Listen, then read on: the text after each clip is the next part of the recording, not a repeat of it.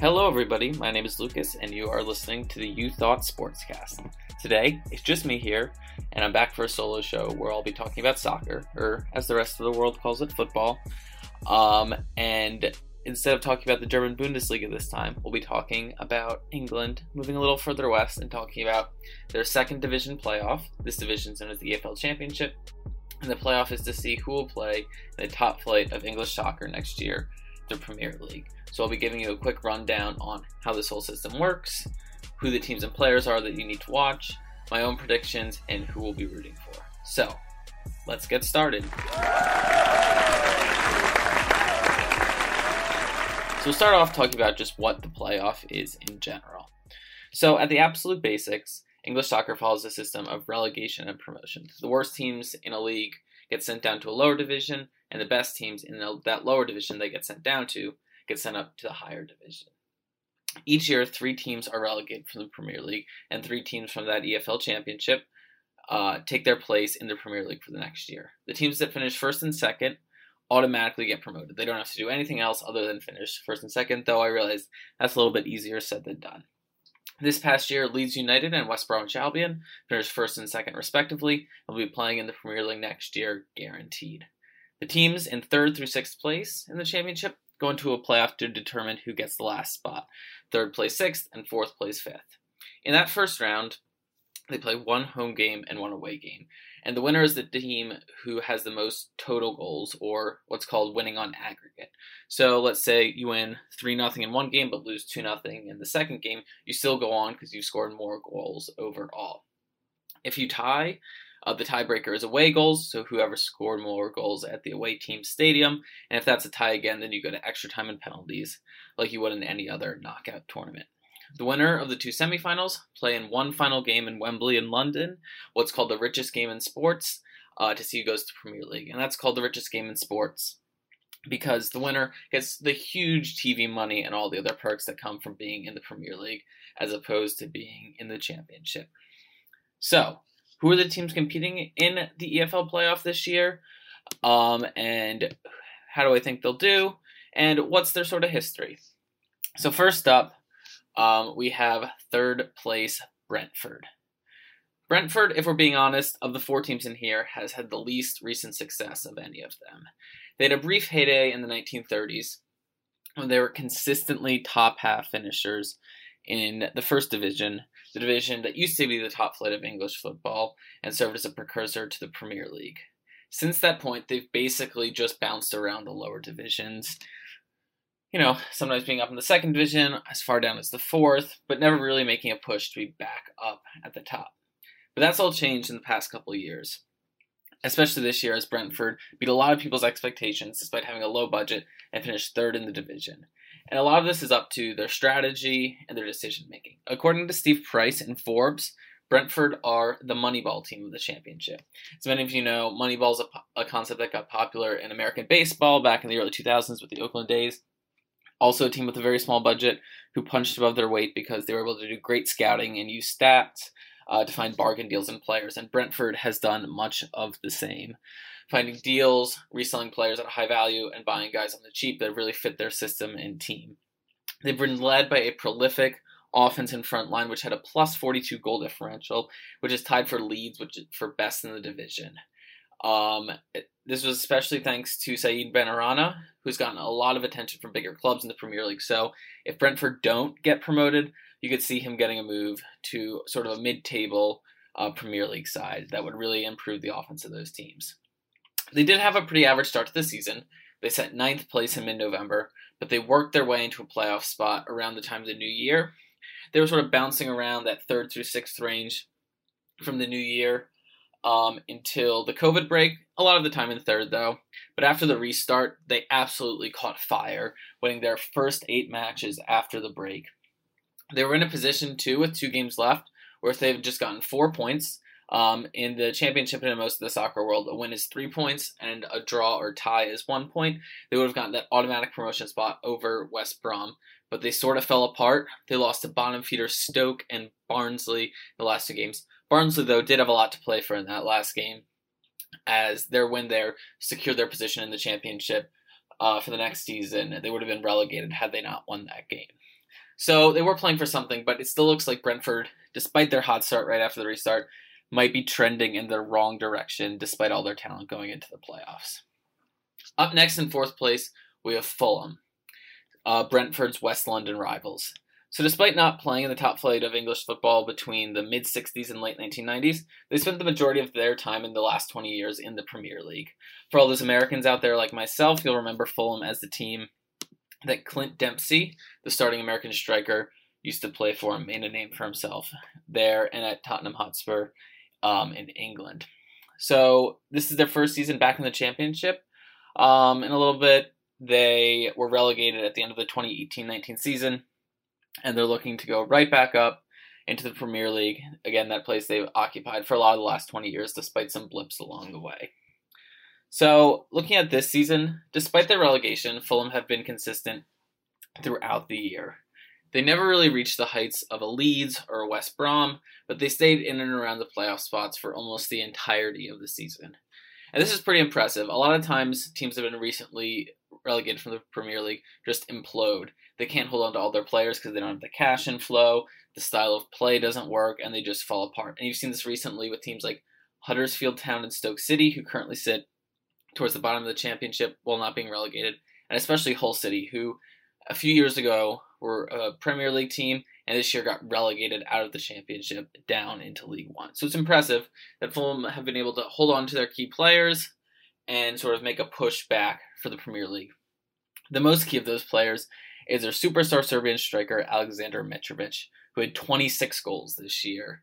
If you're looking for a team and a squad that is probably most likely to easily fit back into life in the Premier League because of their experience and the talent they have, it's probably Fulham, who manager Scott Parker has done a great job of coaching this year, sort of not having that hangover from falling out of the Premier League and putting themselves in a great position to be a Premier League team again next year. And you'll see in my predictions, I think that they'll probably be the one who makes it out of these playoffs. They especially were good this past year because they had great passing accuracy and played a very possession-heavy game. They were second highest in possession of any team in the Championship after Leeds, so like to pass the ball around, create opportunities on offense, and they're really good at that too, as with their passing accuracy, which again was the best in the Championship last year. The team in fifth going into the playoffs, who Fulham will be facing, is Cardiff City. Cardiff, like Fulham, was relegated from the Premier League at the end of the 2018-19 season and is looking to make that bounce right back. Cardiff are one of the two successful Welsh teams that play within the English system, the other we'll discuss in a minute, and are the only non-English team to win the FA Cup, a tournament played with teams at all levels of the English game, including those Welsh teams. But they won it back in 1927. And since then, their history hasn't been great. Since 1965, they've only spent 2 seasons in the top flight, in 2013-14, and then again in 2018-19, both times of which they've been relegated immediately back down to the Championship. But they're looking to rebound again, make that jump back up to the Premier League level, and it's an encouraging sign for their overall development as a team that within the last 7 years, they've spent 2 years in the Premier League, despite not spending any time in the top flight of English football since the mid-60s before that. So this season, though, Cardiff play basically the opposite style of Fulham. They were lowest in the Championship in possession, and they like to press, win the ball back high up the pitch, and quickly score and counterattack. And this is a strategy you see used really effectively by a lot of the lower-end teams of the Premier League, and a style which was perfected by Leicester City, who, despite not having the talent of many Premier League teams, won playing this high-pressing, counterattacking style back in 2015-16. They also are great from set pieces, free kicks, and corners, with the most goals from set pieces of any team in the Championship this season. They middled through the pack for most of the start of the year, but like Brentford, they've had an excellent time since the restart, winning most of their games, and they snuck into 5th position, and a really crowded pack around those playoff spots. Last up is Swansea City, who made it in 6th place to the playoffs.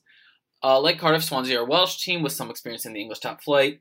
They really had very limited experience before this decade, only having a couple seasons in that top flight. But they played in the Premier League every year from 2011 to 2018, were especially successful under Brendan Rodgers, who is now the Leicester manager, but had also previously managed Liverpool in the past. Their ability to make the playoffs this year has been nothing short of remarkable, though.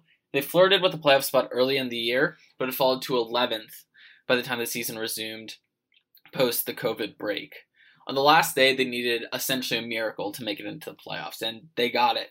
They needed Nottingham Forest to lose, and they needed to win, and they needed to overturn a goal differential of -5. So goal difference is the tiebreaker in the championship and at most levels of soccer, and Nottingham Forest's goal differential going into the game was 5 higher than Swansea's was. And Swansea did just that, not only winning their game by +3, winning 4-1 versus Reading, but Nottingham Forest also lost by 3, losing 4-1 to bottom feeder Stoke. So they ended up finishing level on points with Nottingham Forest, but they got 6th place over them because they had a positive goal differential of +9 versus Forest positive goal differential of +8. So by that one goal, they snuck into the playoff spot. It's heartbreaking for Forest fans, a team that was one of the best in Europe back in the 70s, but they couldn't quite sneak in, and Swansea, all to their credit, played great and got that last playoff spot. A personal favorite on the team of mine, as a Liverpool fan, is a loanee from Liverpool, Ryan Brewster. For those of you who don't know, bigger clubs often loan out their younger players to smaller teams so they can develop and have time to play where they wouldn't otherwise. And one of those Liverpool youngsters is Ryan Brewster, who's only 20 years old, but in his 20 matches for Swansea has scored 10 goals, helped lead the front line, and put them in a position to be in the playoffs. So those are the teams we're looking at who will be competing to join the Premier League the next year. Brentford, Fulham, Cardiff, and Swansea. And so I'm going to offer a brief preview of these matches and then my predictions and who I'm rooting for to sort of round out this short little preview of an episode of a solo show. So the first matchup is Brentford, who again finished 3rd, and Swansea, who finished 6th. These two teams play on Sunday in Swansea, and then on Tuesday in Brentford for their 2 legs. It's a matchup of two teams who are sort of a nouveau riche type, have not historically been very successful, but made their way up the division. Brentford epitomizing that even more, really only becoming good in the last few years, whereas Swansea has had success over the last decade. Brentford did that by relying on their moneyball tactics, buying a lot of cheap players, developing into their system, and finding talent where others didn't see it, whereas Swansea has done it by relying on a mix of dynamic young talent like Brewster and mixing it with experienced veterans who have Premier League experience like Andre Ayew, Nathan Dyer, and they've also been helped by an experienced Dutch goalkeeper named Erwin Woodler. While both teams have been good for the restart, the last 2 games have sort of seen them trending in the opposite direction. I can see Brentford losing all confidence here and having no experience in these situations, sort of folding under the pressure, despite the fact that I think they're probably the more talented team and have been the better team throughout the year. That being said, Swansea trending in the right direction. They'll have the momentum from sneaking in, and they've got guys with experience like Ayew and Dyer who've been in these situations before. Maybe not this exact situation, but high pressure, high level games.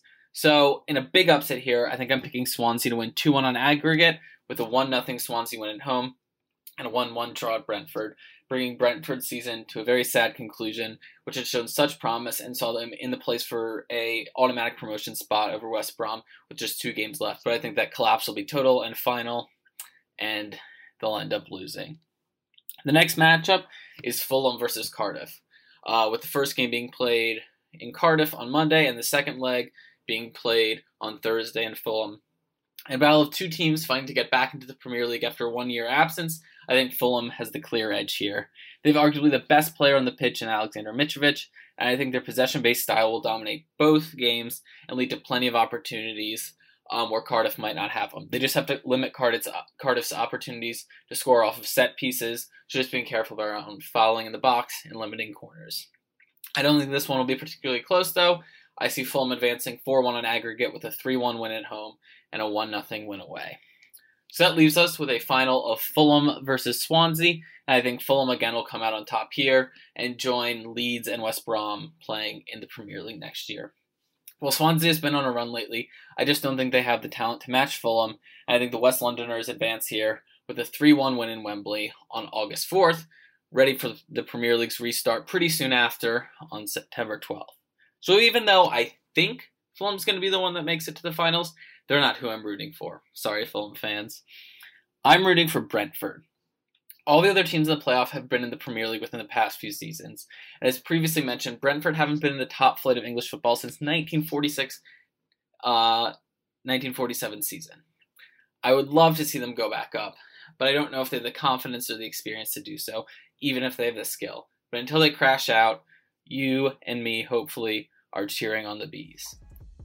So, I know it was a brief show today, but I just wanted to give you, a new listener, a quick recap of what's happening in the championship playoffs, what's happening in the soccer world, as it's one of the first sort of leagues to get into the high-intensity part of the season around the world.